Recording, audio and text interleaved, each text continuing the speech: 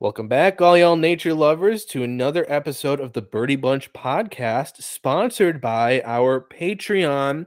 If you'd like to go hang out with us a little bit more and get some exclusive content, make sure to check out www.patreon.com/the Birdie Bunch podcast. Or if that was too much, just go there through our website, www.thebirdieBunchpodcast.com. If you want to come hang out with us more often and support us in our adventure, go check it out. But without further ado, let's get into it.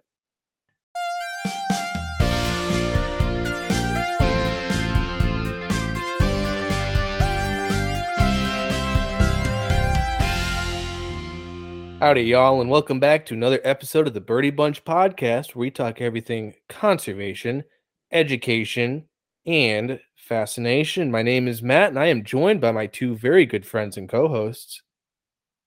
I'm Brittany. And I'm CJ. And I'm about ready to take on the wild, wild west with all y'all today. But before we do that, CJ and Brittany, how you doing this week? I've been good. I've been racking up life birds left and right this spring. We're only a couple days/weeks into spring here, but I've seen some really awesome stuff. I've seen one bird specifically that Matt will be talking about later in this episode. But I've seen some other really cool things. Today alone, I saw a Ross's goose, which was very, very exciting. Was that your first Ross's goose? It was my first Ross's goose. I love Ross's goose. Someone saw a snow goose and said, but make it cute. And that's Ross's goose. Yeah, there was debates because it just appeared today. And so people were like, is this a snow goose or is it a Ross's goose? Because it was out on the lake or out in the lagoon at Humboldt Park. Yeah. And people were debating on what it was. So Jack and I stopped by after work. Generally size.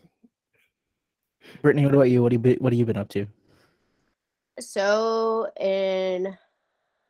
later in the week that this episode comes out, I'm going to be headed to Florida. This is the trip that we were supposed to take before COVID hit.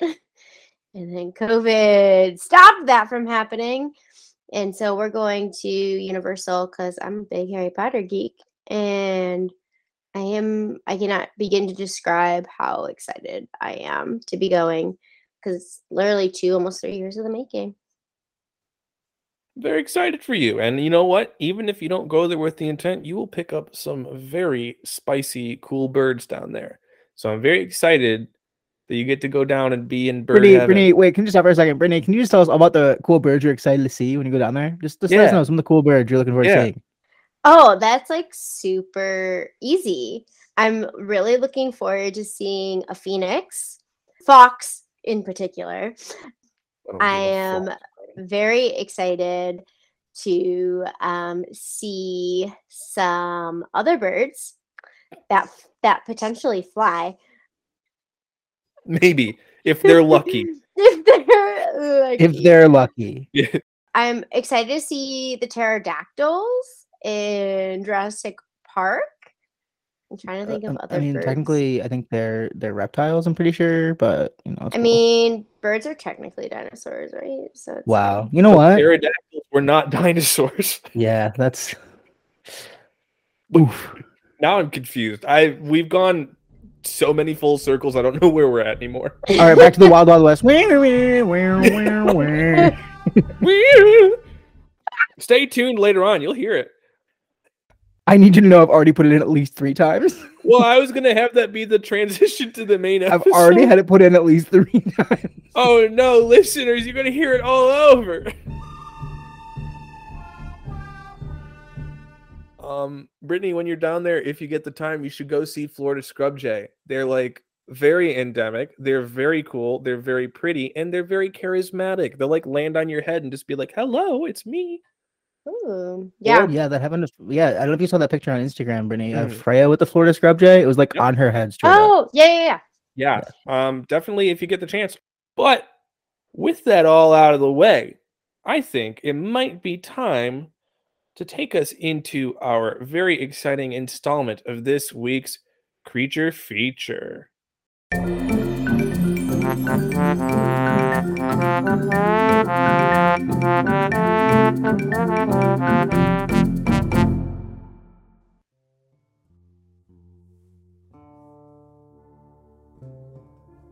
The Wild West, a stretch of dirt in the American Southwest known for its dangerous past.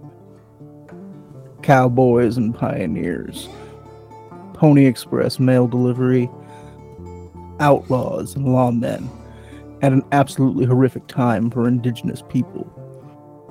The Wild West was a new frontier for many, and that meant not only dangerous encounters with each other, but also encounters with dangerous animals.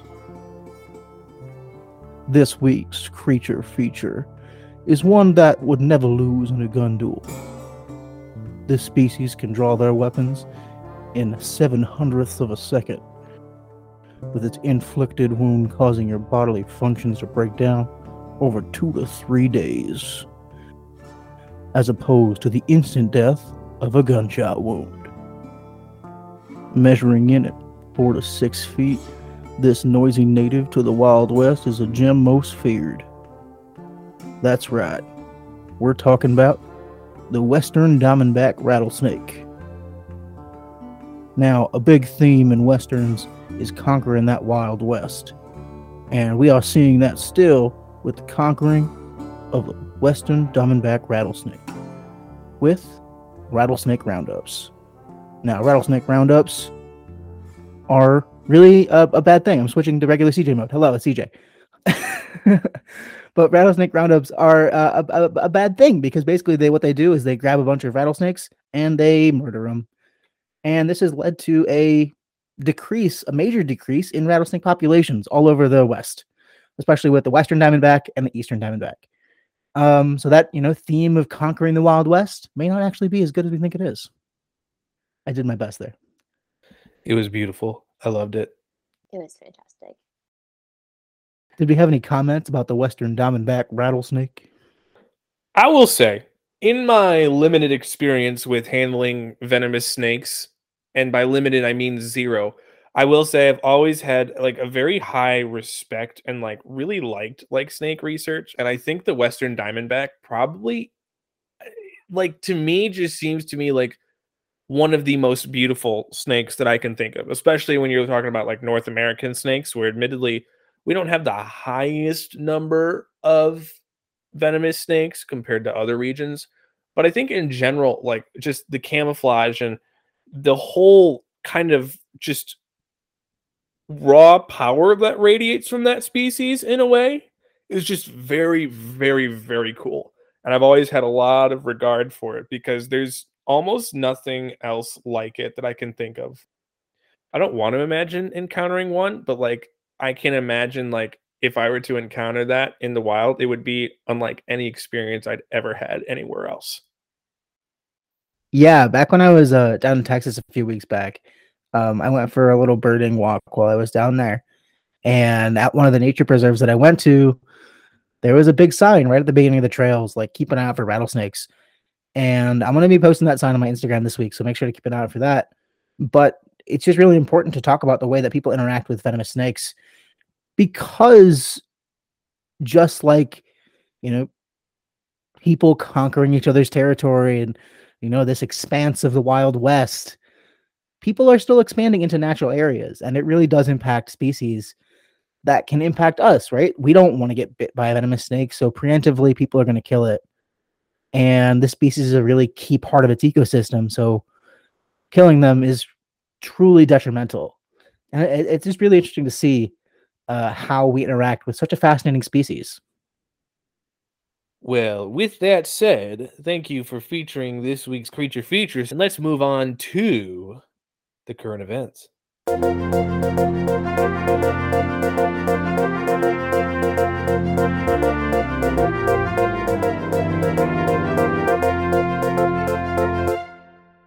So this week's current event comes from The Guardian, and the title reads, Fears for Bees as U.S. set to extend use of toxic pesticides that paralyze insects.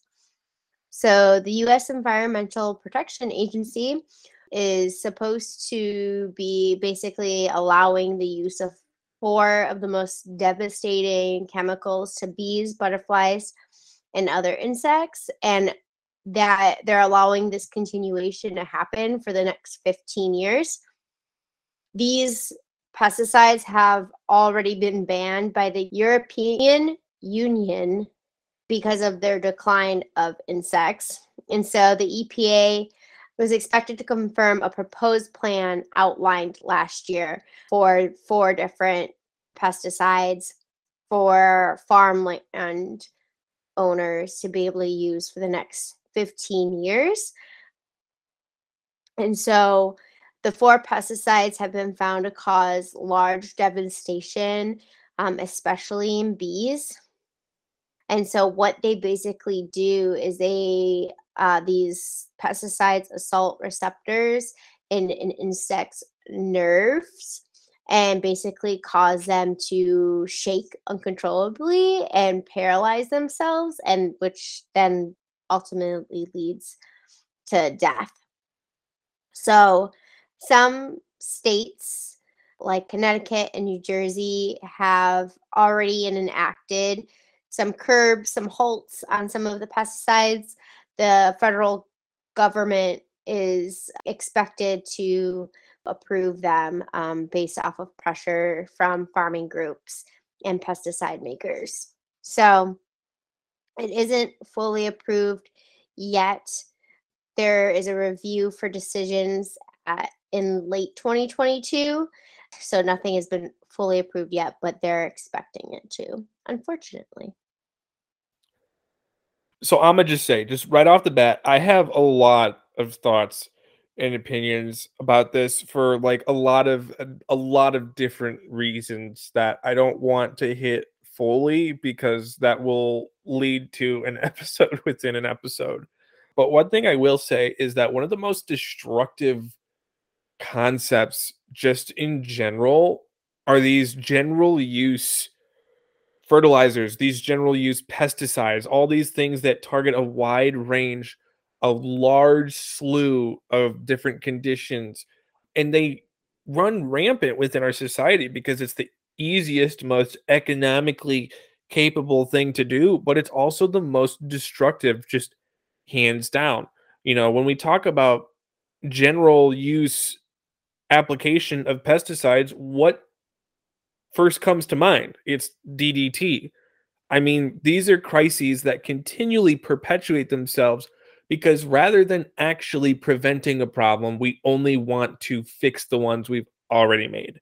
And I think that's the most devastating thing about our culture, our system, whatever you want to describe it in, especially in the States, is when you try to react to problems rather than proactively step in and prevent them, all it does is perpetuates the problems because especially when you look at the way science is looked at right now, all that it takes, and this is what you see with the tobacco companies way back in, I believe, the 50s and 60s, all it takes is planting a seed of doubt because all these companies need to do is prolong consensus rather than actually prove that they're right. Because that's the way that we do things. You have to prove in that one way or another. So all they do is keep just pushing it back and they keep the use of the stuff that's destructive.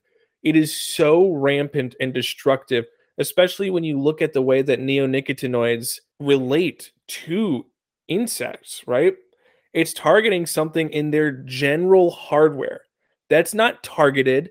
There is no way you can target that for the species that you want because evolutionarily speaking, they all descend from that common framework. That's why they're all linked together taxonomically.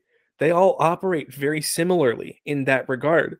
And so when you're targeting that thing that brings them all together, and then you're like, wow, we really didn't expect it to kill the bees. That's really weird.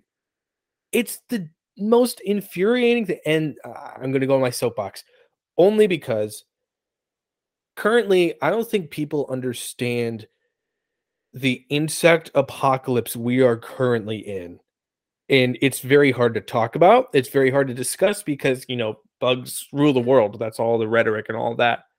But we are looking at declines unparalleled by birds, unparalleled by fish. Like, this is one of the biggest decreases in biodiversity that we're seeing. And I'm even seeing that with my research I'm doing right now. And it's like we know exactly where it's coming from. And yet it doesn't matter. And it is so asinine. I have a lot of ideas of things. This is why, frankly, there's been big fights towards GMOs to where you can maybe breed plants that have this same kind of relationship to where it's only the pests that actually are eating the plants. There's a lot of workarounds to this, that this is just complicit behavior and is truly just mind-numbingly, oh God, I can't even, like, I never get this way on the podcast, but it is so mind-numbingly frustrating to hear that we are going back to the era essentially of DDT is what we're doing. It's just, this is not good at all. So sorry for my little soapbox, but with that, figured it's probably going to be best. So let's move on to our next segment.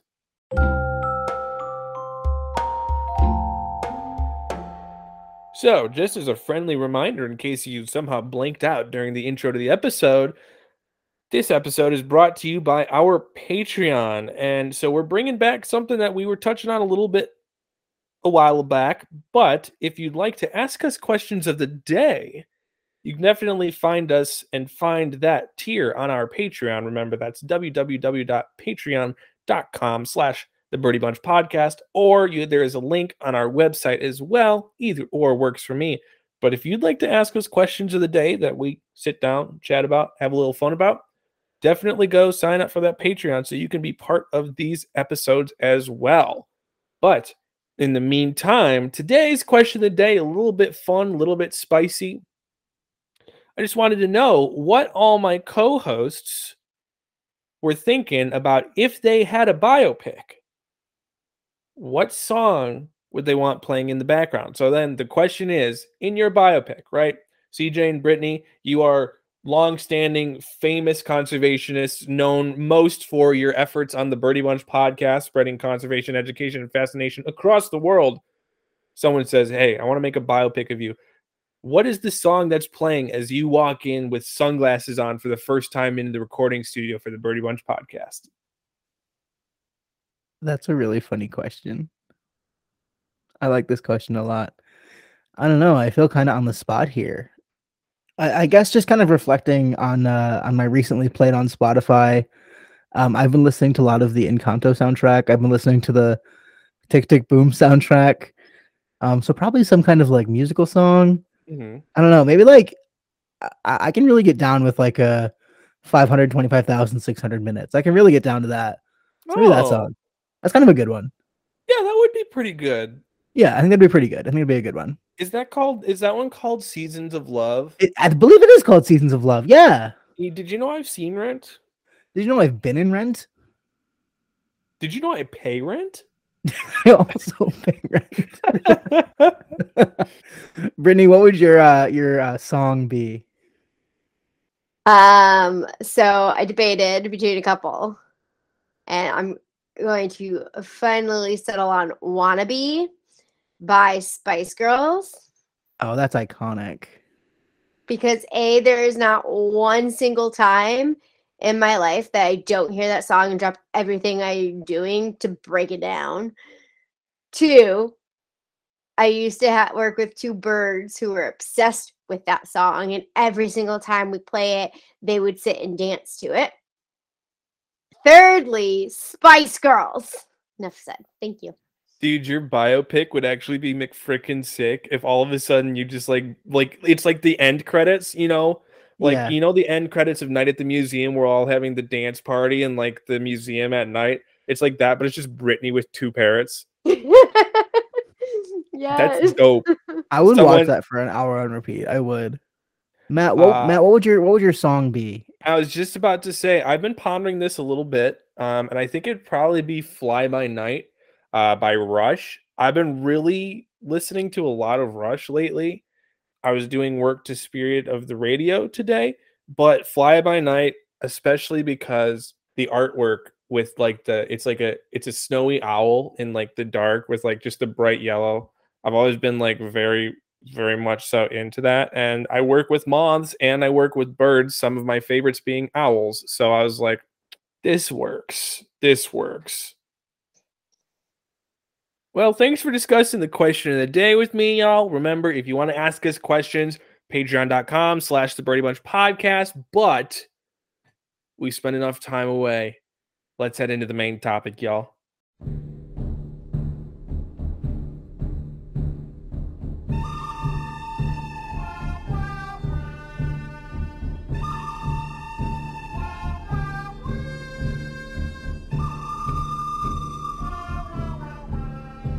Picture this.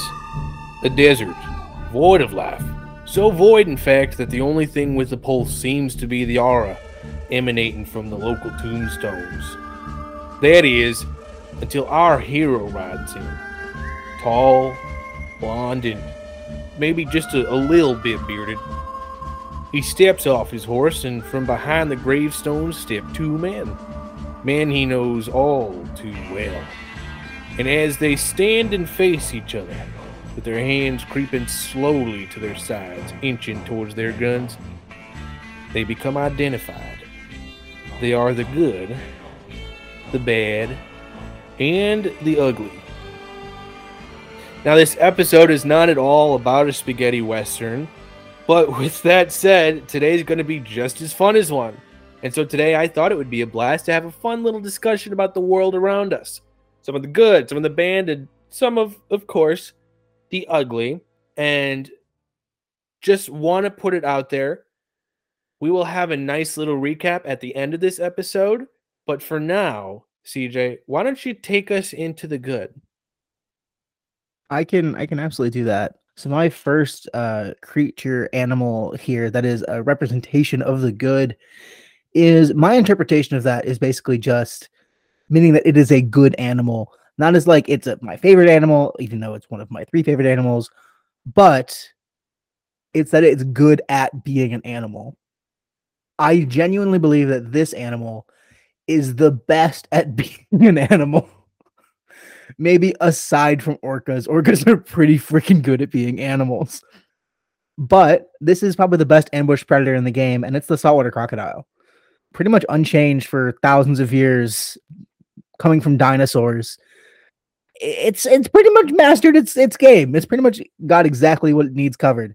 You know, growing up to about 20 plus feet in length. The longest recorded specimen is over 30 feet in length.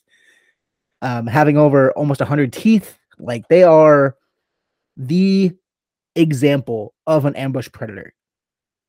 Existing in saltwater, estuaries, and freshwater.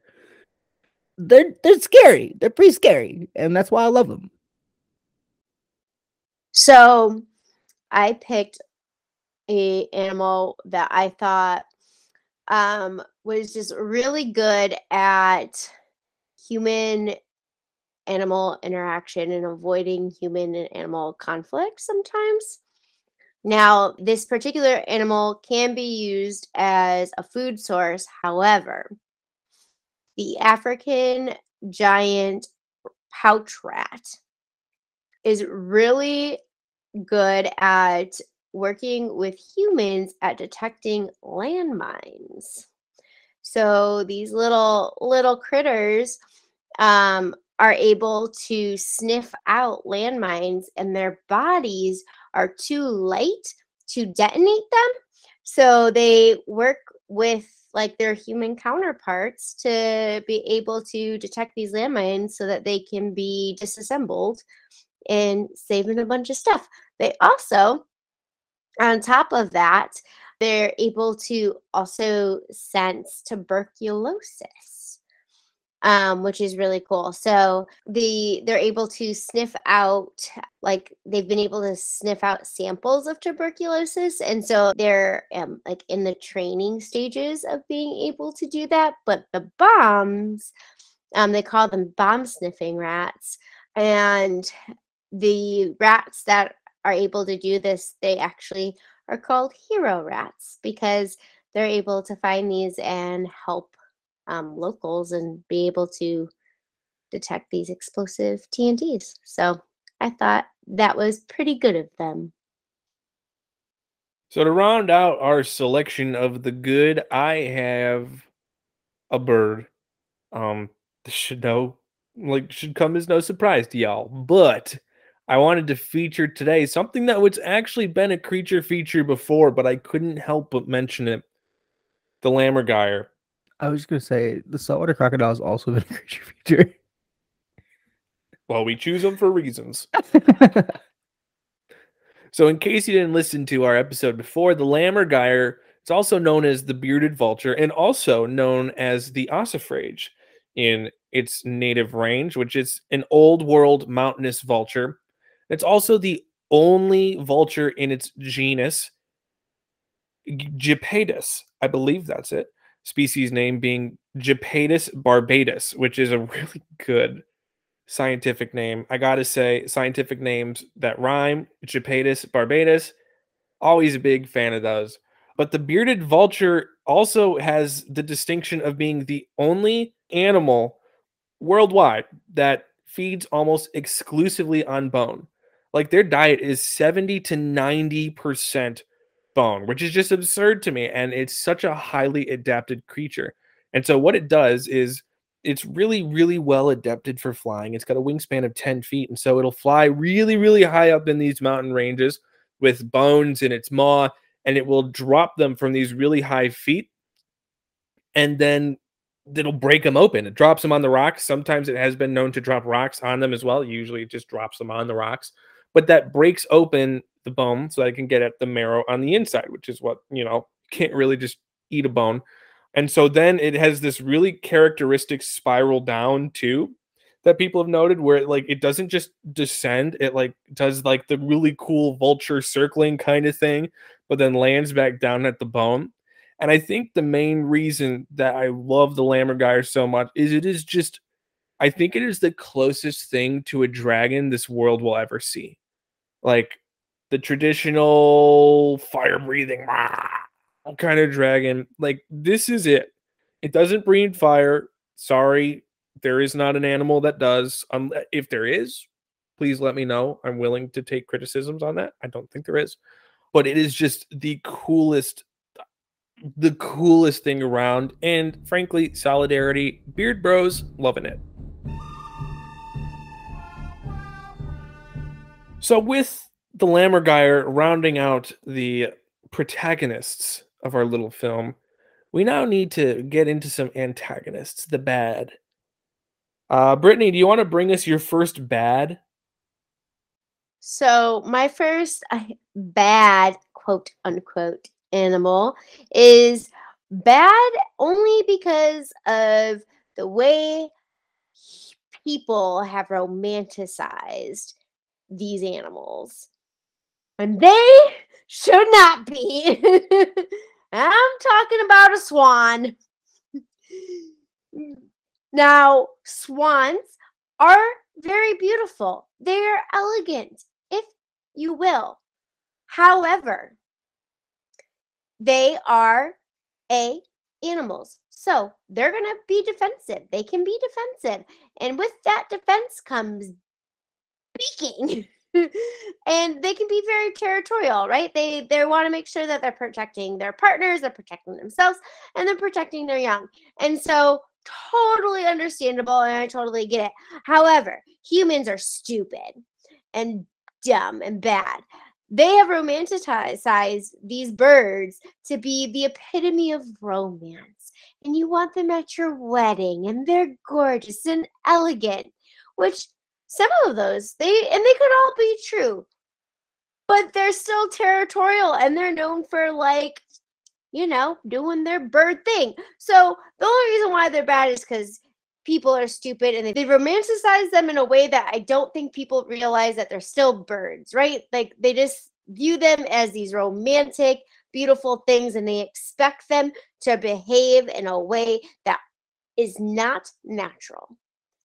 And so that is my bad animal. And it's not because it's a bad animal, it's because people are bad. Thank you. That is a great example of a bad animal. And I'm going to give you another one, except this one is not just like, oh, quotes bad. This one is actually bad. It's bad at being an animal. It's just bad at its job. And of course, I'm not Australian CJ, but I have their same views. It's the koala. Koalas are the worst. I hate them. And I hate them not because they're adorable, fuzzy creatures that you just want to give a hug, because that's the only reason to like them.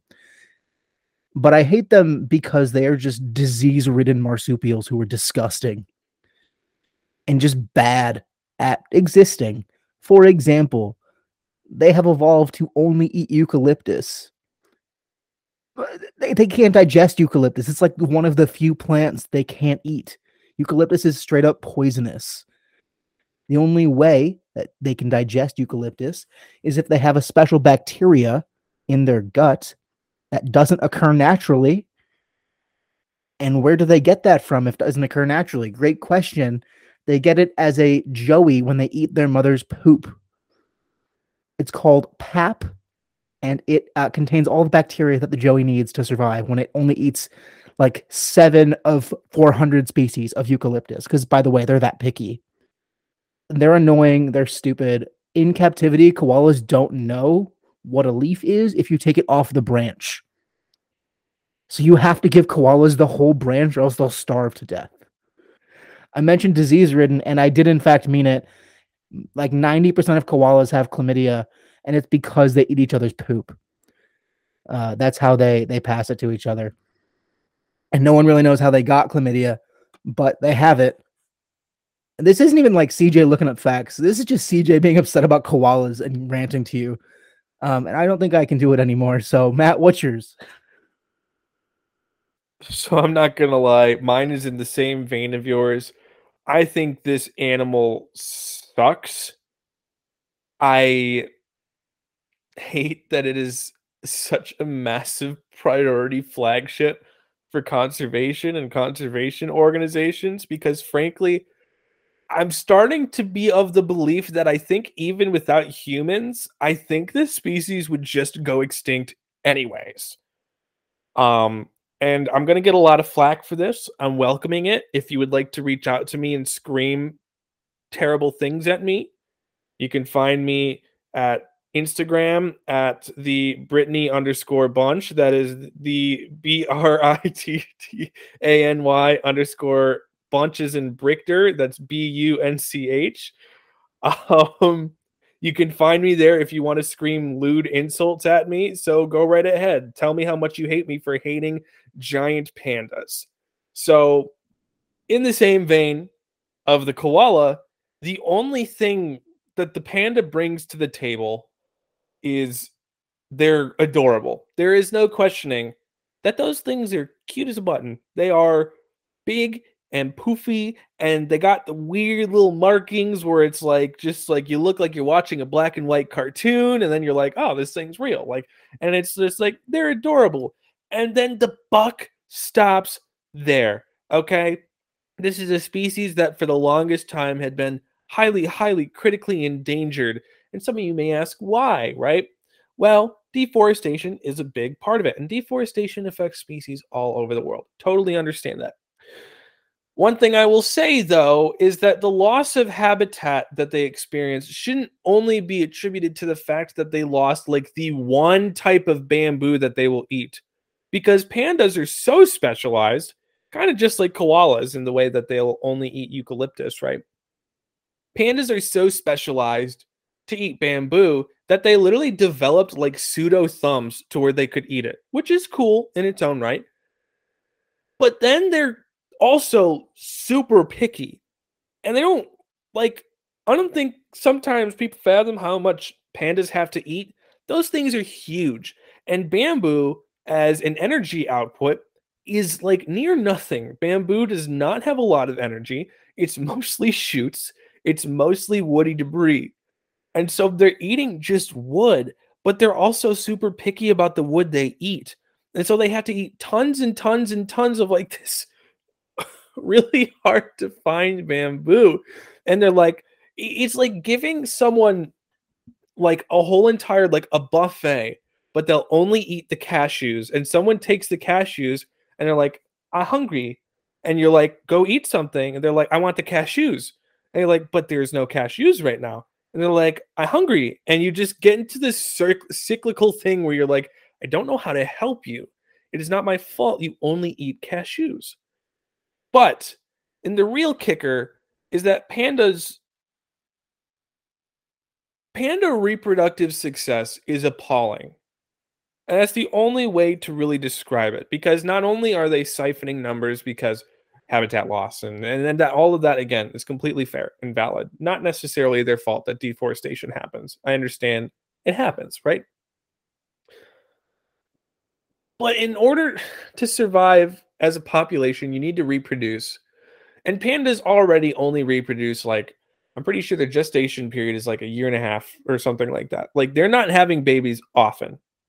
It's a long time, and they do not get pregnant often either. It is very hard for pandas to get pregnant. It's noted in a lot of zoos that they struggle getting pandas and panda babies. And not only that, but keeping the panda babies to survive. Because for as large as the panda is, right? Usually when we think of animal babies, there's usually to scale, right?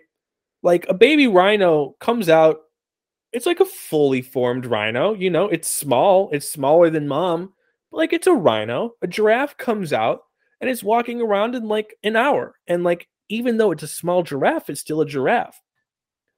A panda comes out the size of like a jelly bean, which makes sense for a marsupial when you're hanging in a pouch. But pandas ain't got pouches. Pandas are just laying there the way any mammal would. And so a lot of times, adult pandas will accidentally roll over, crush, and suffocate their little baby jelly beans. And then all that 2-year, 3-year process is for naught. They had one baby, and what did they do? They freaking killed it. And so this is why I have a lot of disdain for pandas. I think they're cute. I think the buck stops there. Like I said, I think they're bad. And I get so upset when I see them in general.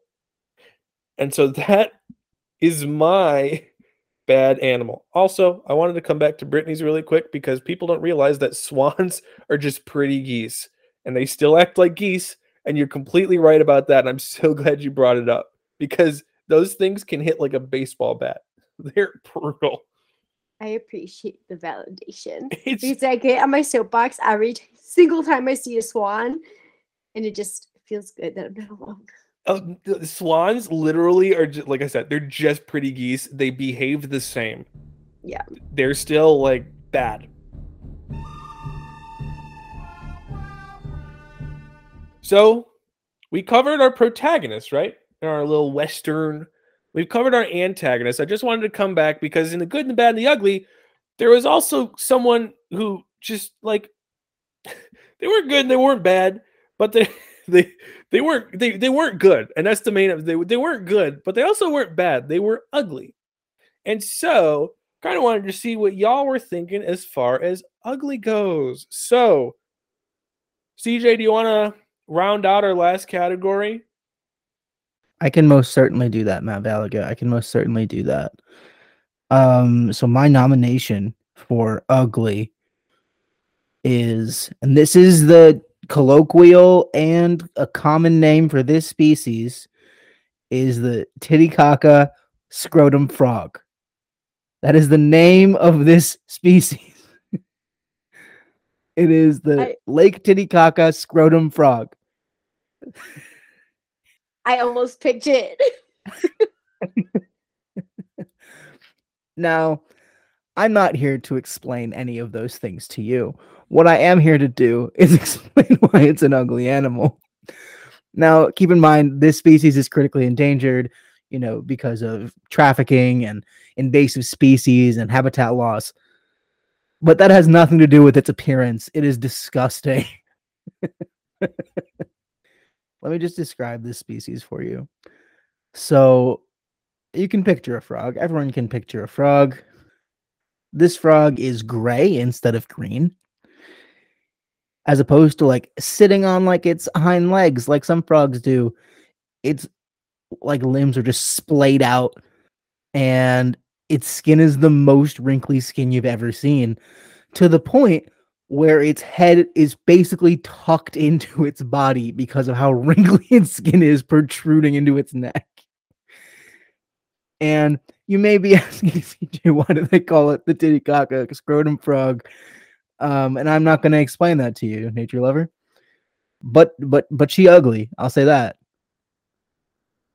Now, I wish I can get you to explain that to me, CJ, but since you won't, well, we can move on to the next ugly animal, and that we will go down to the sea for, and we're going to talk about the blobfish.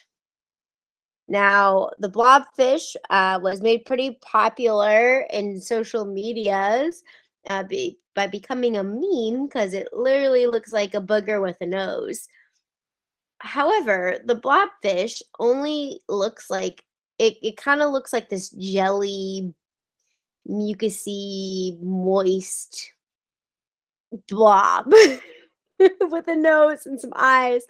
However, it is a fish that's just found pretty far down in the sea, and they don't actually look like that all of the time. They kind of just look like a normal fish, but they don't have a swim bladder. And so they kind of just like, I say this with all puns intended, they kind of just blob around. They don't do anything really too strenuous. And the reason why they don't have a swim bladder is so that the pressure from how far below in the water they are, it won't affect them. And it keeps them with it keeps their buoyancy as well. But they kind of just look like a normal, little fish. They almost kind of look like a uglier version of a puffer fish almost, in just the way that they're shaped. But they're just like these great little fish. But when they come up, when people bring them up from the ground, from that sea level, they basically kind of explode and turn into that jelly-like substance. And it is kind of gross and kind of ugly. And it's kind of sad because they're not that ugly to begin with. Wow, so that was a little bit of a heart wrencher too. We're talking about the blobfish and how at its moments of death we're memeing it for how ugly it is, which is a little, it's a little poignant and it hurts. It hits right there. I will say both of y'all so far have chosen very ugly animals. I will just be wholly candid about that. I would like to submit to the table another ugly animal that isn't on everyone's usual ugly list, but I was going to say, Matt, this is, as someone who just saw this species, it's not that ugly. Yeah. So as CJ is alluding to, my species that I've chosen is the white-winged crossbill, which CJ just saw. And if you'd like to hear the story of that, definitely go find our Patreon so you can get that content.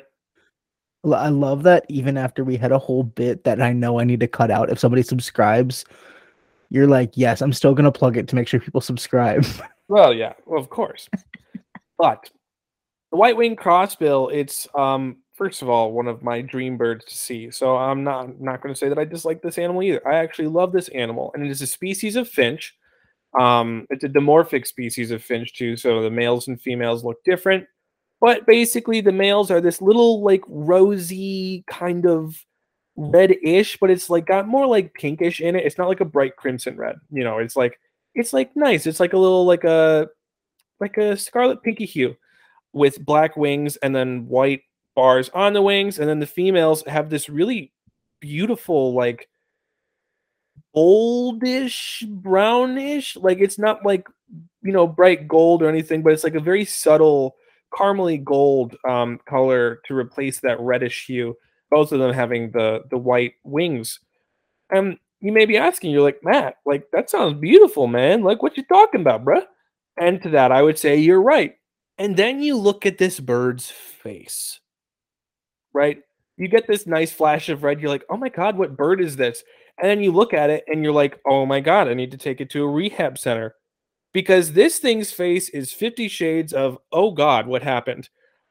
They called crossbills for a reason. Their bills, the top and the bottom mandible, literally cross so that the points go down from the top and up from the bottom to where it makes like a little like it looks like someone who just has not trimmed their nails in very, very long. It just looks like a deformation. Like there are birds that you can find that occasionally will have deformed bills. That's a thing that happens. But with crossbills, that's on purpose. It's really jarring looking and it's really blatant, especially like with pictures at certain angles, you can't really tell. But then you see it in the wild and it's like their beak crisscrosses each other, and it's like, oh my God, what happens? And this is all functional, right? Because the reason that they have that is because they eat from inside pine cones. And so what they'll do is just pretty much colloquially speaking, or across the animal kingdom, bite force is usually stronger down than up. It is easier to close than to open. That's a pretty collective thing across Animalia. And so, in order to pry those pine cones open that are so, the seeds that they're trying to get is at the inside, rather than inserting their beak and opening, what they do is they insert that beak, that little cross, and then they'll close down on their mouths. And that force of the crossing then closing down, which really opens up the seeds because the points on their bills get further apart, is actually what pries those pine cones open. And so then they can get at the seeds on the inside. Now, it's really useful. It's a very, very sick adaptation, I might add. But with that said, it's really bizarre and like jarring and like, those are some terms that we could use for ugly. And so that rounds out today's ugly category. And so you've heard our submissions for the protagonists of our story. You've heard our submissions for the antagonists of our story. And most importantly, you've heard our submissions for the ones who don't really have a place either way. They're just kind of bizarre. And our story, our wild, wild Western story, unlike The Good, the Bad, and the Ugly, the movie, is completely subjective. And that's kind of the point of this whole episode. We talked about good animals, we talked about bad animals, and we talked about, most importantly and most amusingly, I would say, ugly animals. But all of that, and something that we've always talked about, is completely subjective across anyone who listens, right? I hate pandas. I do. I'll fully admit that. But there is nothing wrong with absolutely loving pandas. They get people through the day sometimes. And the whole point is that there is such a vast diversity of animals and ecological niches and morphotypes, which is just the way an animal looks, all across the kingdom of Animalia. And there's something for everybody. The world, every single person has an animal that they can latch onto if they want. If you love crossbills, if you think they're the most beautiful thing in the world, that is absolutely for you. If you're so enthralled by blobfish that you get a sticker and put it on your laptop, that is for you. Our story is not a country western with heroes and villains and guys who just kind of tag along and make things difficult. Every single animal in nature is a hero, and they all would be a hero in their own featured spaghetti westerns. And so, whenever you look at an animal, don't just kind of label it, We label snakes and bats and spiders and rats and all that. We even featured a rat today in The Good. We feature them all, but all of them have such an important role to play in the vast diversity that is the world. And without any and all of these heroes, everything would fall flat without them. So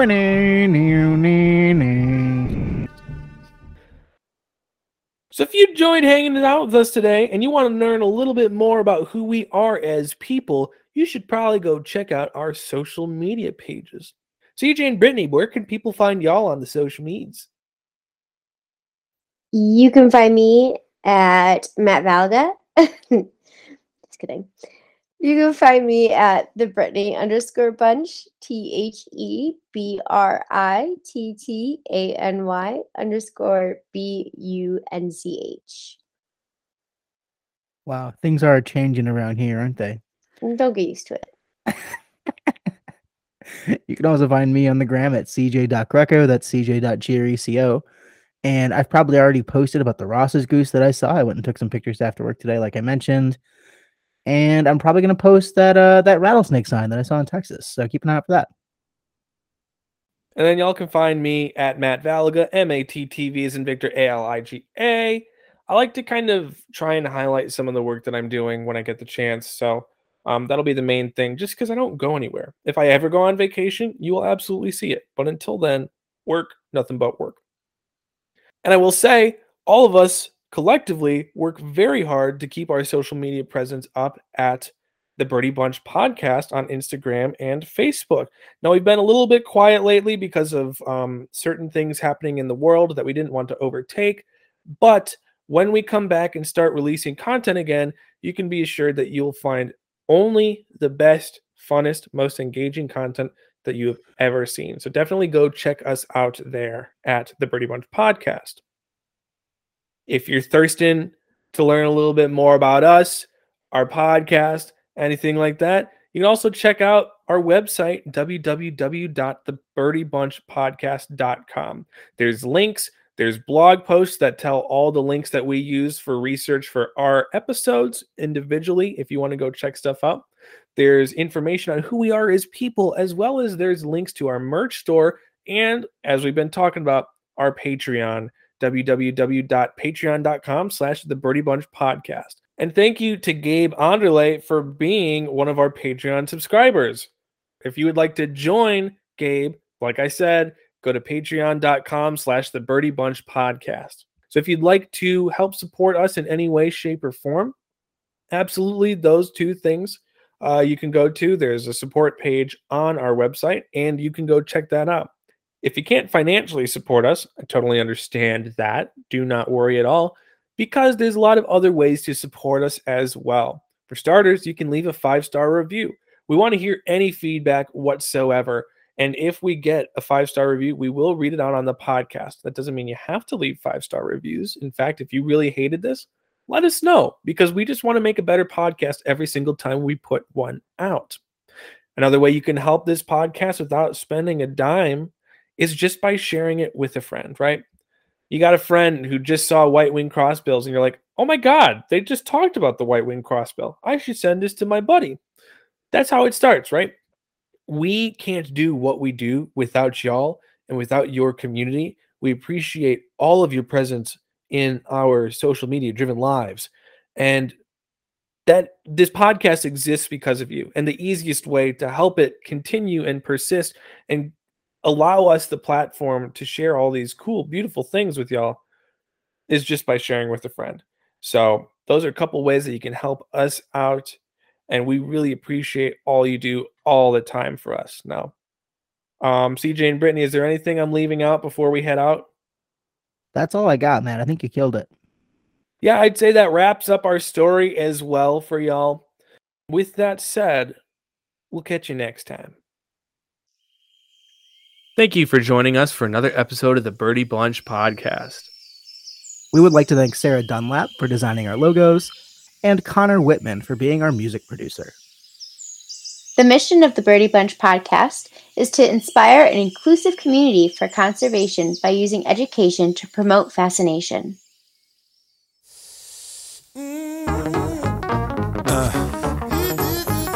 Wicked wild, wild.